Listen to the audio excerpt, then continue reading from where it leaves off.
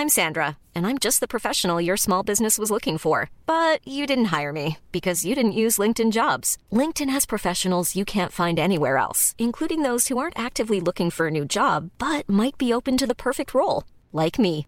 In a given month, over 70% of LinkedIn users don't visit other leading job sites. So if you're not looking on LinkedIn, you'll miss out on great candidates, like Sandra. Start hiring professionals like a professional. Post your free job on linkedin.com/people today. Burrow's furniture is built for the way you live. From ensuring easy assembly and disassembly to honoring highly requested new colors for their award-winning seating, they always have their customers in mind. Their modular seating is made out of durable materials to last and grow with you. And with Burrow, you always get fast, free shipping. Get up to 60% off during Burrow's Memorial Day sale at burrow.com/ACAST. That's burrow.com/ACAST. burrow.com/ACAST.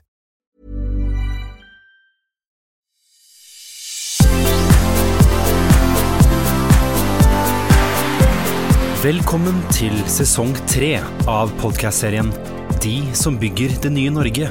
Produsert av Oslo Business Forum i samarbeid med Silvia Ceres. Hei, og velkommen til dagens episode av De som bygger det nye Norge med Oslo Business Forum og Silvia Ceres. I dag i studio med oss har vi Torgeir Michaelsen, daglig leder av et gründerselskap. Han smiler. Det litt pretensiøst å kalle meg daglig leder, men det greit. Jeg driver i hvert fall mitt eget selskap. Sjefen i Aktiver, og tidligere stortingsrepresentant for Buskerud for Arbeiderpartiet, og veldig synlig helsepolitiker. Og dette her må være tidenes mest interessante karriereskifte, Torgeir, fra stortingsrepresentant til gründer. Og jeg har lyst til å høre mye mer om det, og hva du mener skal til for å skape mer gründerskap også i politikk. Kjempespennende. Takk for at du kom. Jo, tusen takk, og tusen takk for at jeg fikk lov til å komme. Jeg er jo for så vidt enig i at det er et kanskje litt spesielt. Ja, hvis du sier det, så er jeg for så vidt enig i det. Men det bør inspirere flere. Ja, veldig gøy. Jeg er inspirert. Kan ikke du fortelle oss litt om hvem Torgeir er? Ja, jeg er Torgeir Michaelsen, jeg er 38 år fra provinsen i Drammen, pendlet til Oslo i mange år. Jeg ble stortingsrepresentant da jeg var 26 år for Arbeiderpartiet, og har da til høsten 2017 vært stortingsrepresentant. Da har jeg gjort egentlig det meste i norsk politikk, vil jeg egentlig si, bortsett fra å være statsråd. Planen var jo at kanskje det kunne skje ved stortingsvalget i fjor høst, men sånn ble det ikke. Og så har jeg da i mange år beundret og latt meg inspirere av teknologi og folk som kan teknologi, fordi jeg ser at de behovene som finnes særlig i offentlig sektor, der er nesten behovene uendelige for å sette på mer krutt for å gi bedre liv for folk og bedre tjenester. Da er vi avhengig av å alliere oss med teknologer og teknologi. Og så har jeg da samtidig sett at mye av det jeg kan, som er ganske dyp innsikt i samfunnet og hvordan disse litt ubestemmelige, både kulturelle og organisatoriske knutene som finnes for å forstå det norske samfunnet og det markedet som egentlig er her. Der er det stort forbedringspotensial med å snakke mer sammen og være mer sammen og la seg inspirere av hverandre. Og da fant jeg ut at ok, hvis jeg skal bli gründer, så er det dette her jeg er aller best på. Å prøve å koble disse to tingene sammen og gi råd, sitte i styrer, utvikle selskaper som har teknologi med det jeg kaller samfunnseffekt. Så der er meg. Jeg tror det du sier er kjempeviktig. Jeg begynner å bli litt sånn sykelig besatt av denne trekanten mellom teknologi, forretning og samfunn.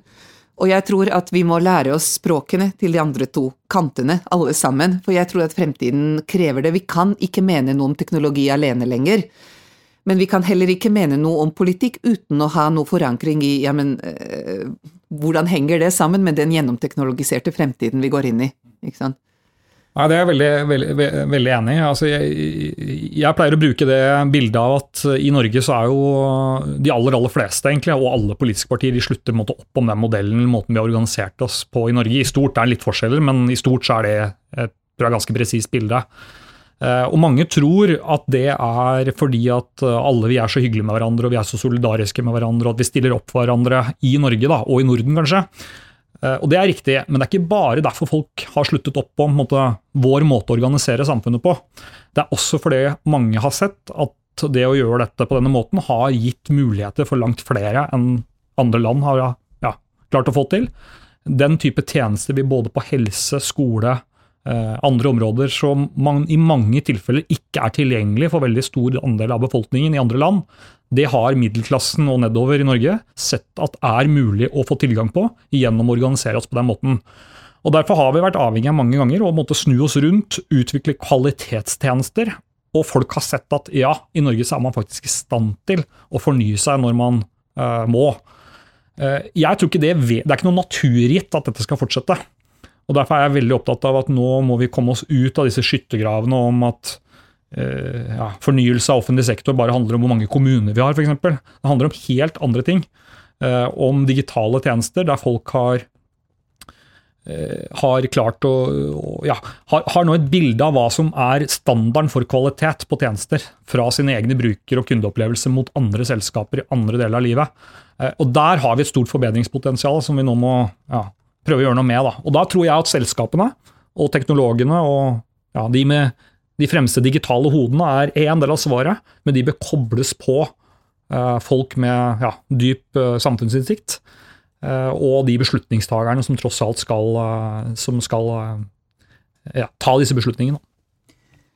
Jeg tror kanskje vi må lære hverandre språk, og så tror jeg kanskje også at min trekant noe annet enn din trekant. Ja, det tror jeg du har helt rett i. Jeg tror du snakker om trepartsmodellen, ikke sant? Ja, blant annet, men den bør også fornyes og forsterkes og forbedres. På 90-tallet, da jeg vokste opp på utsida av Drammen, så hadde vi jo dette som kaltes solidaritetsalternativet, og det var da et myndighetsstyrt initiativ i samarbeid med partene i arbeidslivet. Og grunnen til at man etablerte det var jo da at automatisering, nye måter å organisere industrien på, gjorde at veldig mange mistet jobben, og man hadde behov for å fylle på og fylle opp når det gjaldt kompetansen til mange som jobbet i industrien. Det det mulig å gjøre på nytt. Men det vi bør gjøre nå, det jo da å lage et digitalt solidaritetsalternativ, det det jeg kaller det, hvor da vi lager et etablert system for at alle av oss både lærer andre yrkesgrupper og annen type terminologi og språk å kjenne, der vi fyller på med ny kunnskap hele tiden, og det bør egentlig være et krav, tenker jeg, fra folk flest, om at man ikke går på skole en gang, og så det opp til arbeidsgiver å bare løse dette alene. Det kommer ikke til å skje. Og da må man som samfunn i større grad ta ansvar. Jeg har for eksempel latt meg inspirere av et av de selskapene som jeg jobber med, som et selskap som heter Connexus, som et teknologiselskap, som markedsleder i Norge på læringsstøttende digitalprogramvare, som har da tatt en del av produktporteføljen sin til Asia, for der satser de tungt på nettopp dette. Og der har de nå inngått et strategisk samarbeid mellom det selskapet og malaysiske myndigheter, der de har satt opp en digital plattform for livslang læring, der man både kartlegger hva hver enkelt, altså alle malaysere kan nå ta denne profilen, det jo litt spesielt i seg selv, og så kobler de det på med e-læring, med kompetanse, med påfyll av kunnskap, og det arbeidsmarkedet som finnes der ute. Tenk om vi kunne gjort noe sånt i Norge. Det hadde vært bra for landet vårt, det. Du, det der har jeg kjempelyst til å gjøre på Norge. Kanskje vi skal gjøre det sammen. Ja, kanskje det. Jeg tror at både teknisk så finnes infrastruktur. Ja, så de har jo gjort det. Altså et norsk selskap som da har etablert denne infrastrukturen i samarbeid med myndigheter. Det jo ingen grunn til at vi ikke kunne gjort det i Norge. Jeg tror at vi kan fylle på med innhold, med relevant innhold på veldig kort tid. Og jeg tror det der hadde vært utrolig både nyttig og spennende og verdiskapende for alle parter. Men du, en gang politiker, alltid politiker. Du en gründer i foreklar, skjønner du. Og du klarer ikke å la være å snakke politikk. Kan vi gå tilbake til Torgeir? Ja. Jeg vet ikke hvem du fortsatt. Nei, det var det du spurte om, ja. Ja, nei, det der sikkert en gammel yrkesskala, at man får et spørsmål og svarer på noe annet. Nei, men jeg i hvert fall, nå jeg gründer, og har da jobbet med politikk store deler av mitt voksne liv. Jeg har 3 barn, en hardt arbeidende kone i tillegg, og det jeg vil kalle over gjennomsnitt interessert i teknologi, og hvordan teknologi påvirker samfunnet vårt. Ja. Hvor bor dere? Vi bor i Drammen, en utmerket by som jeg kan anbefale. Kort vei til Oslo. I dag gikk ikke toget, men det er noe sånn det er. Det får vi fikse. Ja. Og det jeg har lyst til å bruke, i hvert fall neste del av livet mitt på, det er jo å bruke en del av det jeg har lært og erfart, og skape nye lønnsomme bedrifter, som gjerne har det ved seg at de i tillegg påvirker samfunnet i en positiv retning. Og teknologi har ofte det ved seg, hvis det er styrt og regulert riktig, og de riktige insentivene, til å forbedre folks liv og gjøre livene våre rikere, enklere og bedre. Så er ikke dette her noe som man bør bare si og klappe i hendene og si vær så god, kom, alle som vil, gjør hva dere vil. Men jeg tror veldig på det, og jeg tror at i bunn og grunn så handler dette om det som jeg har jobbet med mye av mitt liv, nemlig hvordan bevarer vi og utvikler denne norske modellen der vi bærer på en måte hverandres velstand på ryggen av vårt eget arbeid. Der må vi gjøre noe hvis dette ikke skal bryte sammen når nå oljepengene etter hvert er faset inn krone for krone. Da må vi bruke andre verktøy for å ivareta den samfunnskontrakten vi har i Norge. Og da vil teknologi spille en helt avgjørende rolle. Det er bare å se på de tallene som ulike råd, utvalg og byråkrati legger fram hvert eneste år. Jeg tror det som er utfordringen, Torgeir, er at litt for mange politikere mener at teknologien er ustyrlig, eller at den har sin egen utviklingskurve, mens jeg tror du har et utrolig viktig og dypt poeng der, at teknologene kommer til å utvikle det som kanskje er mest lønnsomt og det som markedene vil ha, men det er klart at vi definerer selv også hva det skal være, og vi kan definere konsekvenser av teknologien, og dermed styre på en måte positiv adopsjon. Og der trenger vi noen som klarer å tenke regulering i andre og tredje ledd. Ja, dette er jeg veldig enig i, og jeg mener at det er for mange som har et, hva skal vi kalle det, et sånn deterministisk syn nærmest på at nå kommer de store gigantene på plattformaktørene til nærmest å ta over verden nesten uansett. Det er fatalistisk? Helt fatalistisk, liksom, at vi nærmest må bare legge oss på rygg og si at vi vil jo ha disse tjenestene, så da får vi bare akseptere det de kommer med. Det mener jeg er helt feil, det er helt passivt. Det er bare å gå til EU nå, som går tøft på mange av aktørene og sier at vet du hva, vi vil ha arbeidsplassene, vi vil ha verdiskapningen, og vi vil absolutt ha tjenestene dere leverer, men i Europa så er det faktisk sånn at vi har personvernregler som er noe man må akseptere. I Europa er det sånn at man betaler skatt faktisk, hvis man skal drive verdiskapende virksomhet. Og jeg tror at mange av oss i politikken i for mange år har blitt litt for usikre i møte med denne type nye strømninger. At det er ingen grunn til at vi også i Norge kunne stilt krav til mange andre og regulert dette til beste for allmennheten, og ikke bare til beste for selskapene. Jeg tror det er kjempeviktig, og det er klart at vi vil ha på en måte effektive løsninger.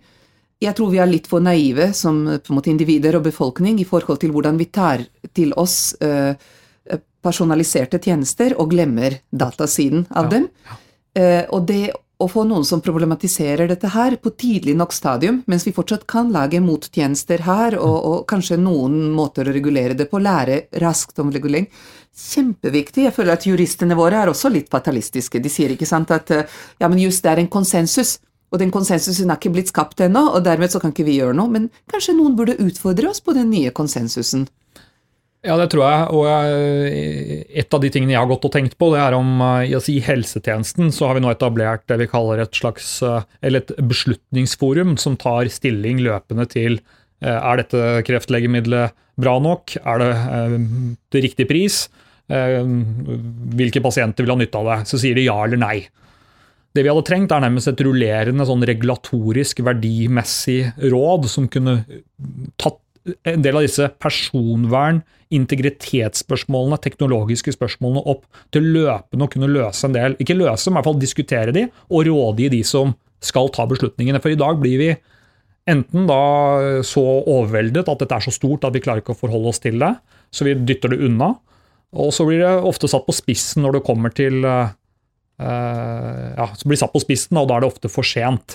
Så de har hatt et tverrfaglig, sektorielt råd som kunne hjulpet oss med å identifisere en del av de problemstillingene som egentlig vi burde diskutere i tide, både på et individnivå, men ikke minst på et samfunnsnivå. For eksempel, bør vi gjøre som andre land nå planlegger eller allerede i gang med å gjennomføre og etablere en offentlig tjenesteplattform der vi gjør oss uavhengig av plattform, altså de mer kommersielle plattformleverandørene. Singapore lager for eksempel nå en Smart Nation-plattform som i teorien skal fungere slik at veldig mye av kommunikasjon på tvers av borger, samfunn, koordinering skal foregå på en plattformnøytral plattform. Det ikke sikkert at det fungerer i Norge. Kanskje skal vi invitere noen av gigantene til å komme til Norge og si at vet du hva, vi vil gjerne samarbeide med dere, men det skal skje på våre premisser. Og vi villige til å betale for det, men dere skal også være med å utvikle og betale og investere selv, fordi vi har en del fortrinn som vi vet dere på jakt etter. Men da må vi på en måte ha gjort oss opp en mening om hvor går vår grense, hva våre betingelser og krav, og i dag så synes jeg det blir for mye, altså det blir for vanskelig da, så vi bare lar det skure og gå, og så blir da ytterpunktene i debatten egentlig premissleverandørene, enten om det de som bare heier fram teknologi for teknologien selv, altså ikke ser nærmest begrensninger, eller andre som så bekymret for personvern at vi ikke får gjort omtrent noen ting. Det jo som du sier, Silvia, at det jo litt pussig at vi på den ene siden har en debatt i Norge som nesten utelukkende preges av at folk nervøse i anførselstegn for personvernet, mens vi så å si alle av oss deler villig vekk, helt frivillig, data om oss selv, som etter hvert blir ganske komplekst, til amerikanske kommersielle innholdsleverandører hver eneste dag, hvert eneste sekund.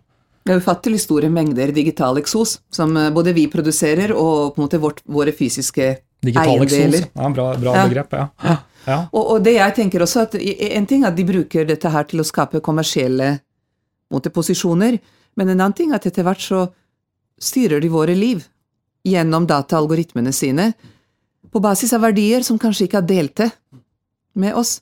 Og det å forstå at denne her styringen må på et eller annet vis kontrolleres av de som har blitt satt til å forvalte våre verdier, mitt store politiske spørsmål her.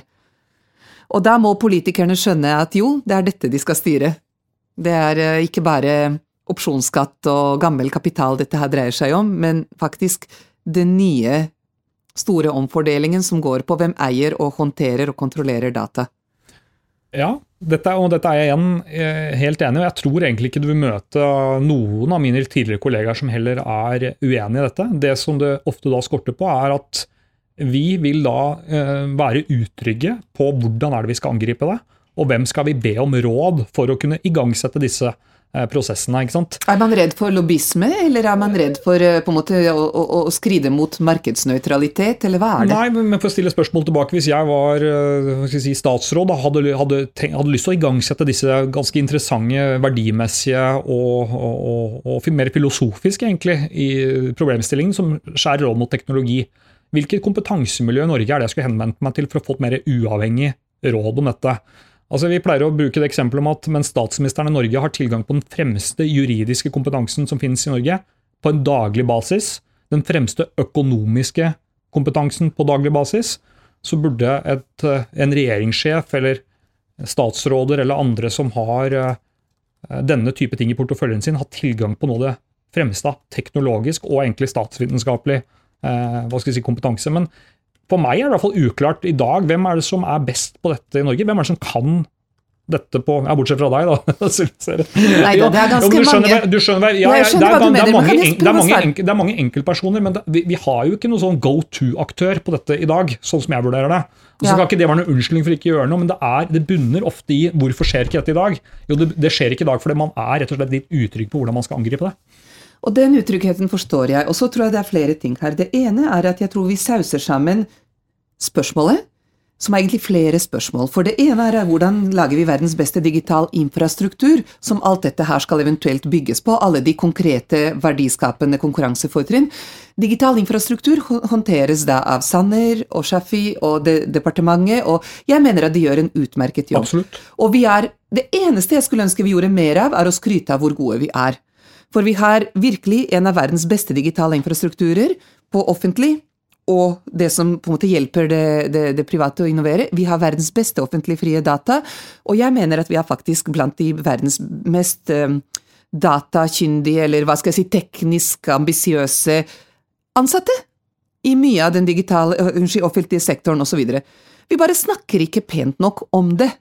Jeg blir ganske forundret over hvordan Estland har på en måte bygget seg et brand da, på å gjøre noe som Norge gjør bedre.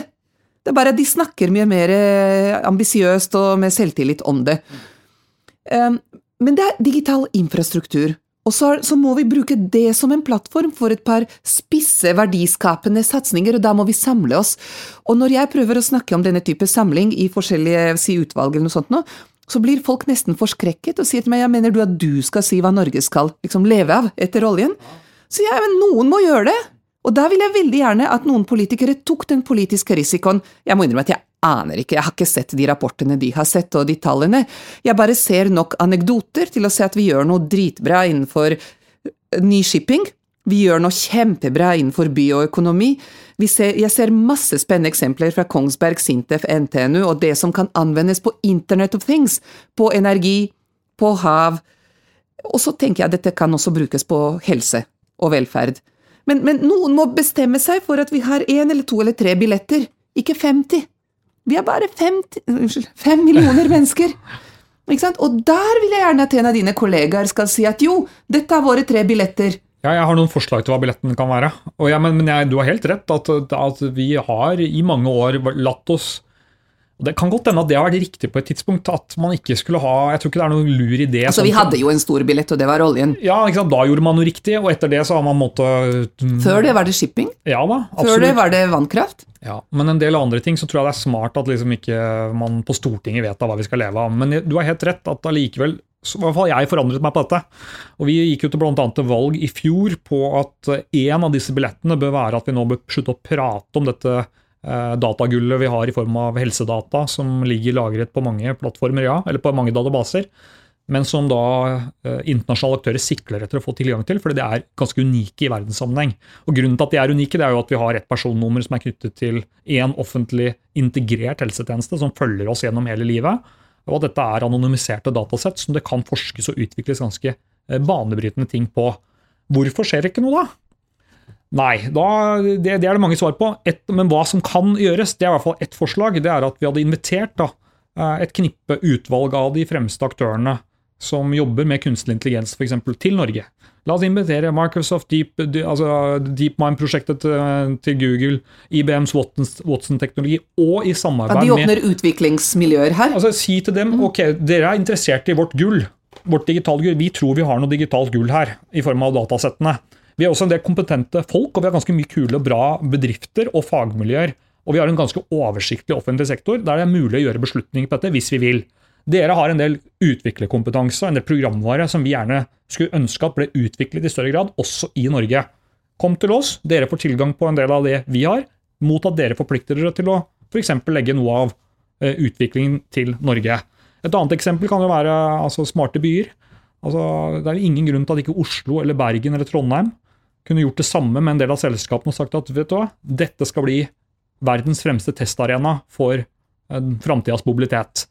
Og vi vil stille opp med en del ting, vi kan til og med stille opp med penger, for det har vi også, og vi kan stille opp med gatene våre og bilene og bussene og alt mulig annet, men da skal vi ha noe tilbake igjen. Jeg skrev i fjor om et annet eksempel som handler om det samme. Vi har brukt mange milliarder kroner har vi brukt de siste 20 årene på å tiltrekke oss verdens kuleste elbiler. Vi er nå et av verdens fremste markeder for elbiler. Og nå bruker vi kanskje 6-7 milliarder kroner i året på elbilsubsidier, som går i hovedsak til middelklassen som kjøper seg Tesla eller andre ting. Meg selv inkludert, for jeg har aldri vært opptatt av bil før jeg fikk sitte på med en Tesla første gang. Og det er veldig plutselig, jeg har kjørt rundt den gamle, det vil ikke høre jeg venter på at den skal bli selvkjørende, skjønner du, for jeg vil ikke skrape noe. Ja, men det er derfor jeg også har kjøpt, jeg synes det er gøy med den type teknologi da. Men spørsmålet jeg stilte meg da i fjor høst, hva er det Norge egentlig har fått igjen for disse investeringene, hvis man ser på subsidier som investeringer, bortsett fra at vi har veldig kule elbiler, og litt mindre utslipp. Men beklager å si det, dette er en fjert liksom, i den store utslippshavet. Antifjert? Ja, det er i hvert fall veldig, veldig lite. Det vi kunne ha gjort, var å kunne sagt til de fremste batteriprodusentene i verden, eller bilprodusentene, og sagt, vi vil vurdere å fortsette å bruke ganske mange milliarder kroner på å lage et marked for dere. hvor fortsatt da mange vil synes det attraktivt å kjøpe disse bilene, men da har vi lyst til å få noe igjen i form av næringsutvikling.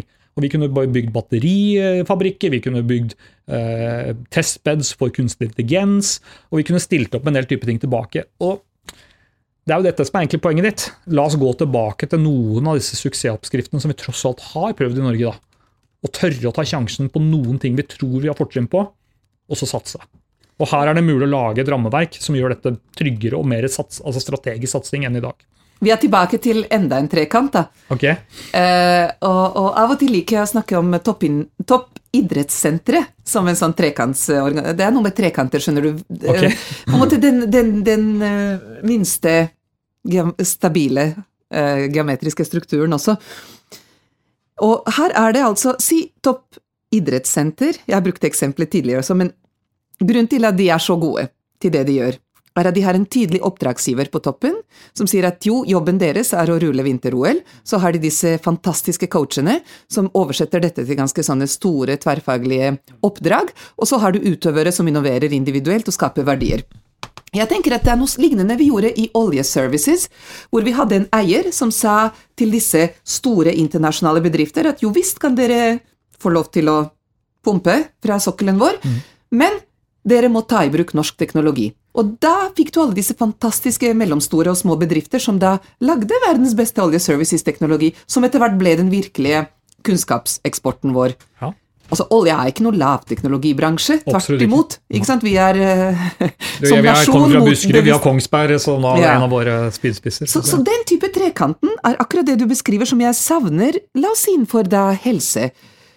Bare tørre å si at jo, vi skal ha verdens beste digital infrastruktur for helsetjenester. Vi skal tillate de store aktørene å komme og selge oss noen av disse tjenestene, men de må ta i bruk all den fantastiske sensorteknologien vår, og all den fantastiske radioteknologien vår, og all den fantastiske bioteknologien vår, og det ganske mange som kan da innovere på den plattformen, skape i en internasjonal eventyr, og en samlende industri som vi da kan rulle. Men da må vi bestemme oss for en eller to eller tre temaer. Ja. Og jeg synes at det du sier med smarte byer eller helse, eller kanskje energi, eller kanskje noe med hav, det bør være noe alt med hav. Det fint. Ja. Jeg tror kanskje fort vi kan komme på en 4-5. Altså, dette har jo Stortinget mange ganger beskrevet hva som våre fortrinn. Men hva kan man gjøre? Altså, der trenger vi politikkunstnere, sånn som deg og dine. Ikke sant? Det jeg hører at, nei, men det går ikke, du skjønner EØS. Men jeg tenker at vi har gjort det før, og jeg ser at andre land gjør det.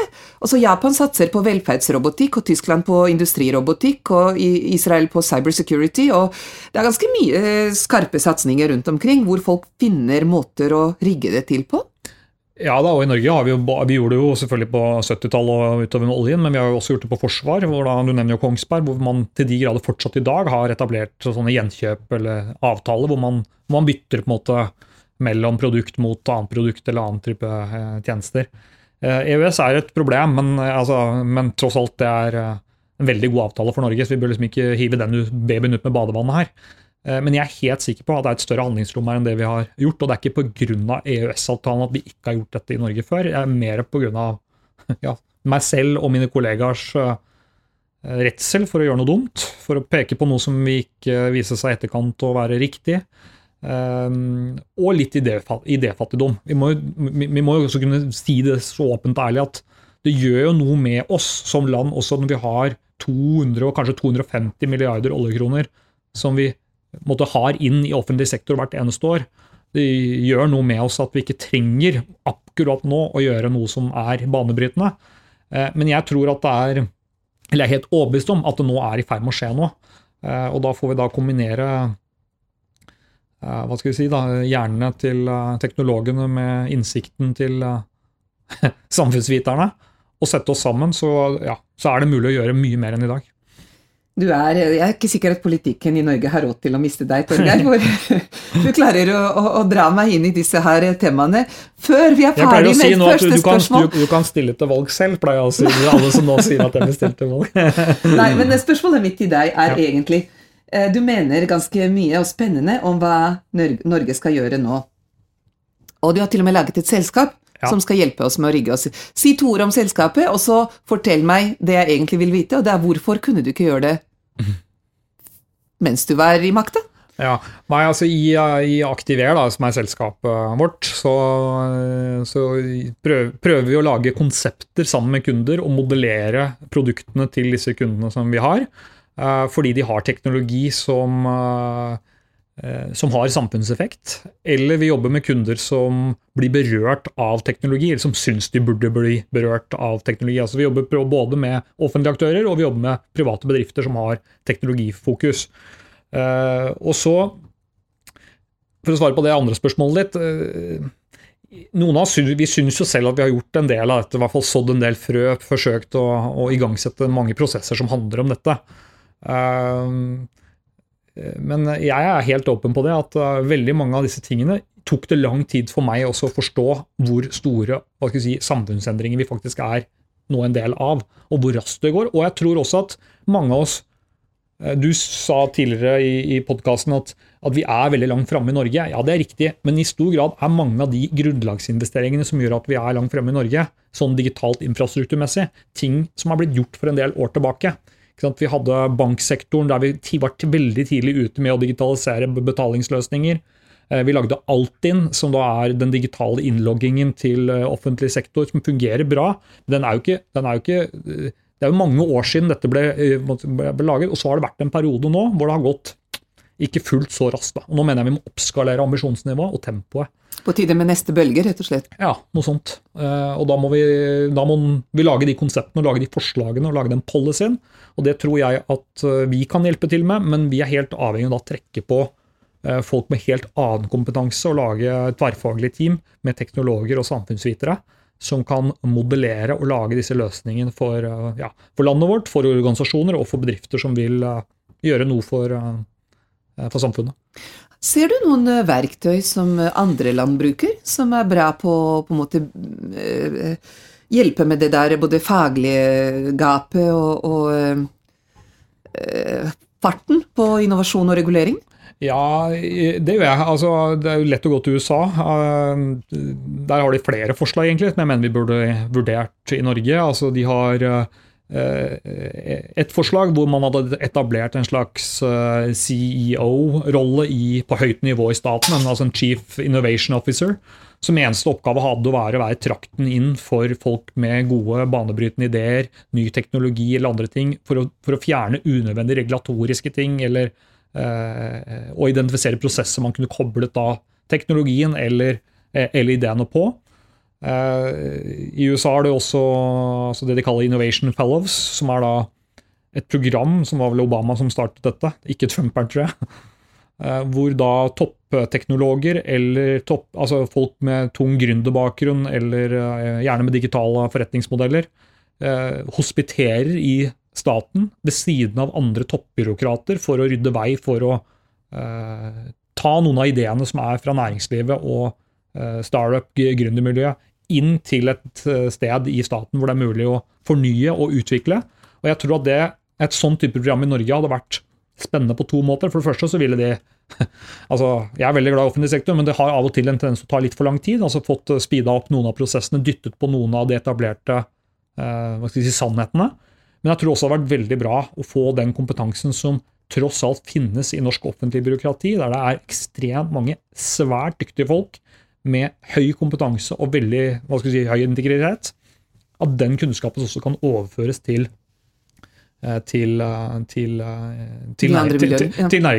næringslivet.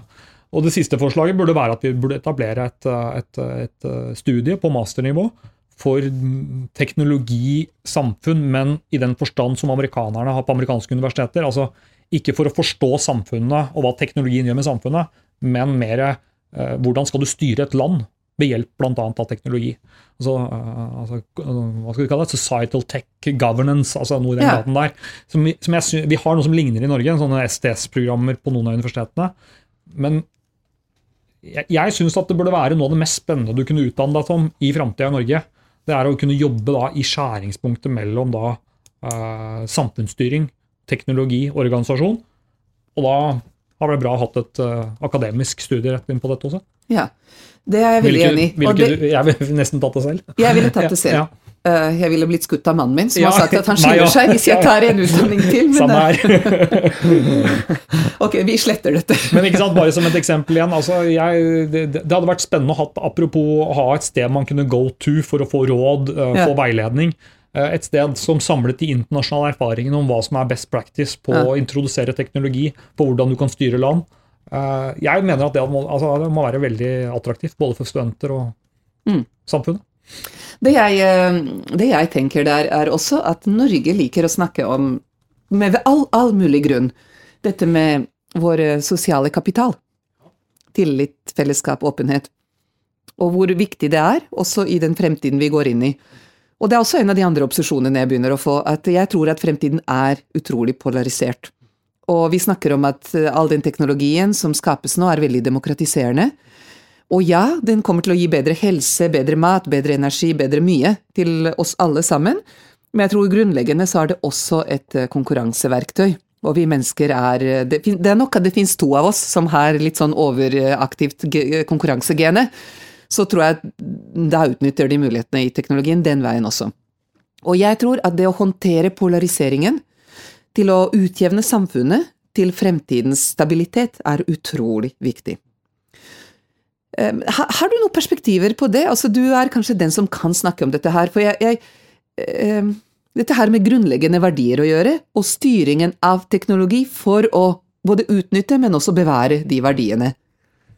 Hva tenker du? Nei, altså, jeg er veldig enig med deg, og det er tilbake til det vi startet med, egentlig, ikke sant, at det er ikke slik i Norge at folk slutter opp om den måten vi har organisert oss på bare av ren nød eller av ren solidaritet. De gjør det fordi man har sett at dette er et verktøy som også gagner meg og min familie. Jeg drar fordel av at vi er ganske like hverandre.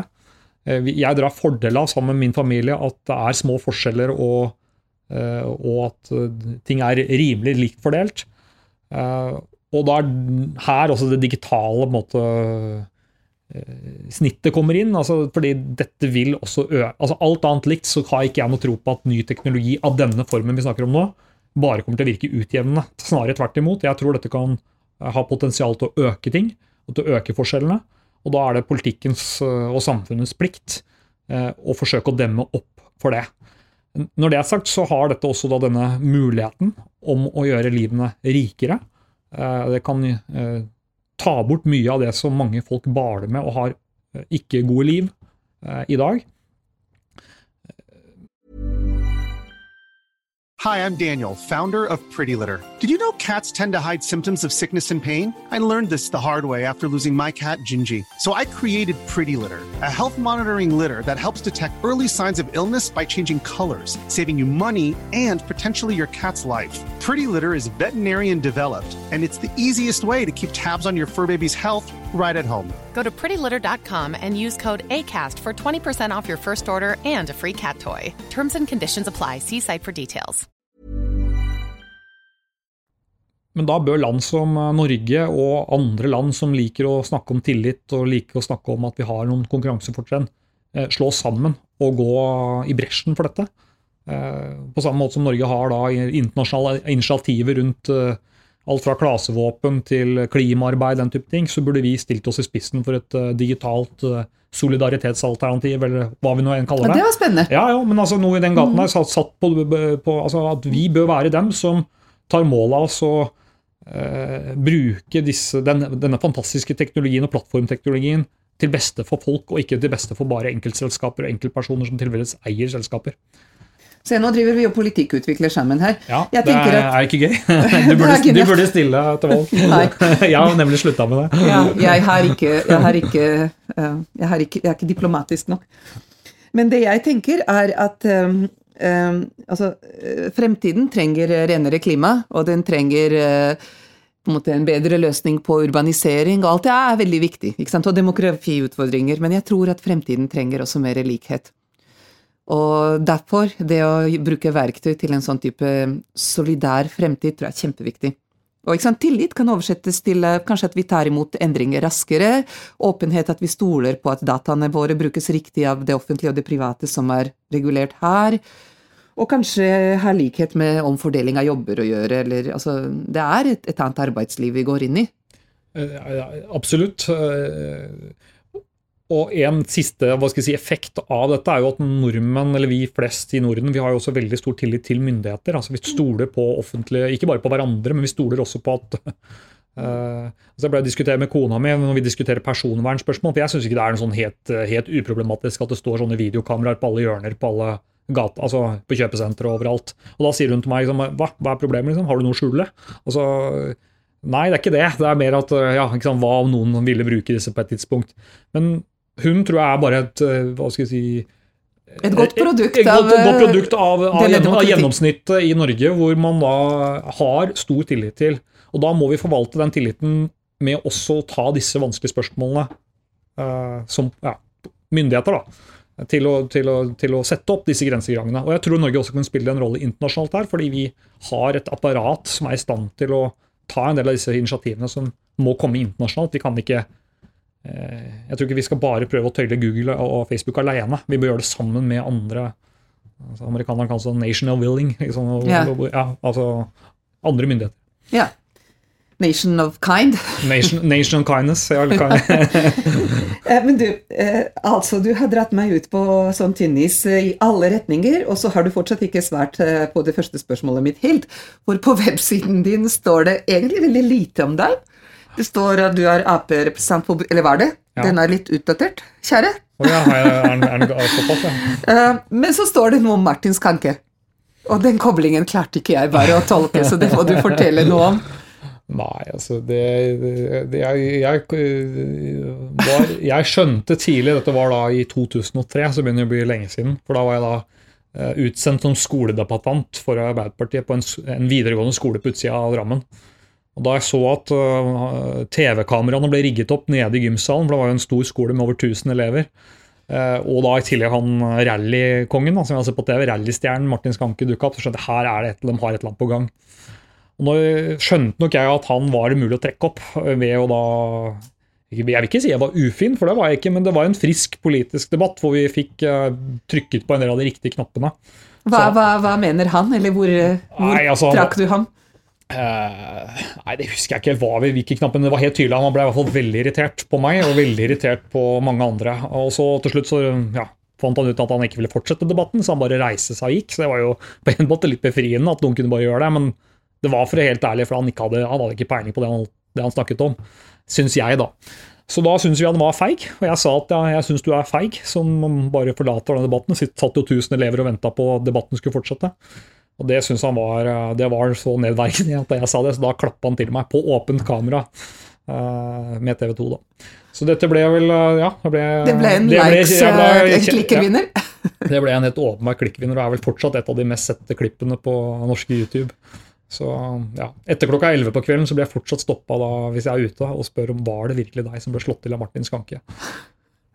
Så du bør gå hjem og se på det klippet når du ferdig, Silja. Ja, anbefales.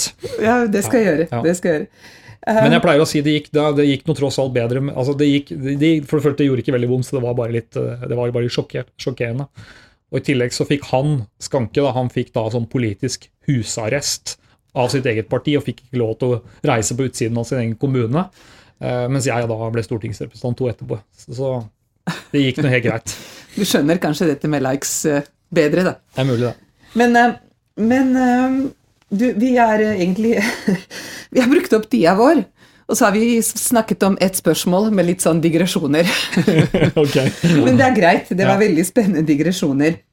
Jeg har da 2 spørsmål jeg pleier å avslutte med, som jeg må nesten stille til deg, og det ene da politiske perspektiver ved Norges innovasjonskraft. Spørsmålet til deg blir da, kan du oppsummere på noe vis? Hva de 2-3 viktigste ting du mener at folk bør tenke på? Ja, jeg tenker 1, få opp selvtilliten, sånn som du nevnte. Ha troen på at vi faktisk har mulighet til å gjøre store ting i Norge fortsatt, og utvikle helt nye ting som vi ikke visste om før. 2, la oss forsøke å lage konkrete forslag til konsepter og modeller der vi får prøvet ut dette på en ordentlig måte. Og 3, la oss samarbeide. Teknologer, politikere, samfunnsvitere, folk med tung fagbakgrunn, og lag disse konseptene. Fordi og da sier jeg vi fordi jeg var så tett med på dette så lenge, vi som var politiske representanter på vegne av folket, vi trenger faktisk forslag til hvordan dette her kan gjøres i praksis, fordi vi har rett og slett vært utrygge på hvordan vi skal gjøre det. Jeg opplever å slå inn åpne dører når jeg snakker om dette. Veldig mange er enige i dette. Det det har skortet på hva skal vi gjøre? Hvordan skal vi gå fram hvis vi skal gjøre noen nye, større strategiske satsninger for Norge? Mitt siste spørsmål ditt beste råd da, eller dine beste råd til en eller annen ledergruppe. Og du har snakket om hvorfor det vanskelig for politikere å på en måte finne noe politikk i teknologien. Mitt perspektiv at det vanskelig for teknologer å finne ut hvordan skal de politisere det de egentlig kan og forstår. Og jeg mener at vi har noen fantastiske institusjoner i dette landet, både for å styre teknologi og IKT og forskning, altså blant annet IKT Norge og NFR, men jeg gjør fantastisk god jobb, og Innovasjon Norge gjør en kjempegod jobb med den eiersituasjonen de har, blant annet. Men hvordan ville du hjulpet oss teknologer med å påvirke mer? Altså, hva skal de som kan teknologi og ønsker faktisk å påvirke enten næringslivet eller politikken gjøre? Altså, det mest operative vil være at man bør se på en del av businessstudiene, altså og puttet på en liten dash av grunnleggende samfunns- og statsvitenskap i disse studiene. Så det kunne man jo begynt med, at innovasjonsstudier og finansielle studier også bør ha med seg studier av samfunnet. Og så tenker jeg at den beste måten å gjøre dette på, det å sette sammen ledergrupper og styrer og nøkkelpersonell som har erfaring fra begge disse perspektivene, og la de få bryne seg på hverandre og jobbe med konkrete problemstillinger. Og diskutere seg imellom, så jeg helt sikker på at det blir da veldig bra produkter og veldig bra tjenester, og lønnsomheten må finnes i det skjæringspunktet. Men vi må finne noen effektive måter å lage de der arenaene, Torgeir. Ja, jeg har også tenkt mye på det. Altså jeg er helt enig med deg at det finnes mange enkeltaktører som gjør en heroisk innsats på å sette mange av disse problemstillingene på dagsordenen. Abelia, IKT Norge, Innovasjon Norge, mange enkeltpersoner som deg og andre som diskuterer dette åpent, men vi mangler på en måte en slags, mens da økonomen har SSB eller Statistisk sentralbyrå, eller om de har Finansdepartementet, eller om, du skjønner hva jeg vil igjen, altså, vi hadde trengt en samfunnsteknologisk tenketank, eller et uavhengig utredningsinstitutt, eller noen som man kunne hatt som hovedoppgave å identifisere, problematisere og diskutere en del av disse teknologisk verdifilosofiske spørsmålene som angår oss som samfunn, og som angår oss som enkeltindivider. Amen. Vi får se da, hvis jeg får dette her i butikken til å fly, så kanskje det kunne vært neste prosjekt. Kjempespennende. Sammen med deg eller noen andre. Ja, sammen med mange av oss. Jeg tror det ganske mange som ville meldt seg på dag 2. Ja, mulig. Tusen takk for tiden din. Selv takk. Tusen takk for at jeg fikk lov til å komme. Og tusen takk til dere som lyttet.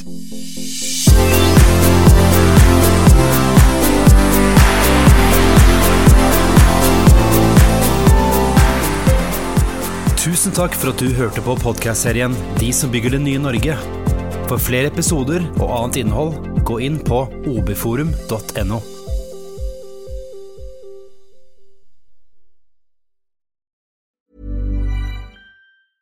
A lot can happen in the next 3 years. Like a chatbot may be your new best friend. But what won't change? Needing health insurance. United Healthcare Tri-Term Medical Plans are available for these changing times.